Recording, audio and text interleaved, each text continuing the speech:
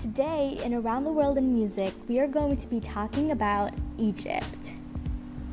Music was prevalent in the daily life of ancient Egyptians. Their appreciation for music back then was as strong as it is today. The pharaohs of Egypt were very fond of music. They had music playing at the religious ceremonies, palaces, on the battlefields, and even in their sacred graves. In fact, they had Egyptian gods dedicated to music.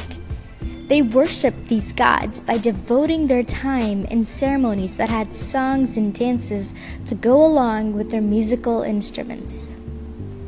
They mostly used percussion instruments such as rattles, drums, and bells. Ancient Egyptian music is the source of Arabic music today, as it influenced it greatly. Modern Egyptian classical music took the Arab world by storm for quite a while, with artists such as Kulthum and Abdul Halim Hafiz as they sang on the stage with such passion. Today, Egyptian pop music is in demand around the Arab world. Coming up is a modern Egyptian hit from the top charts.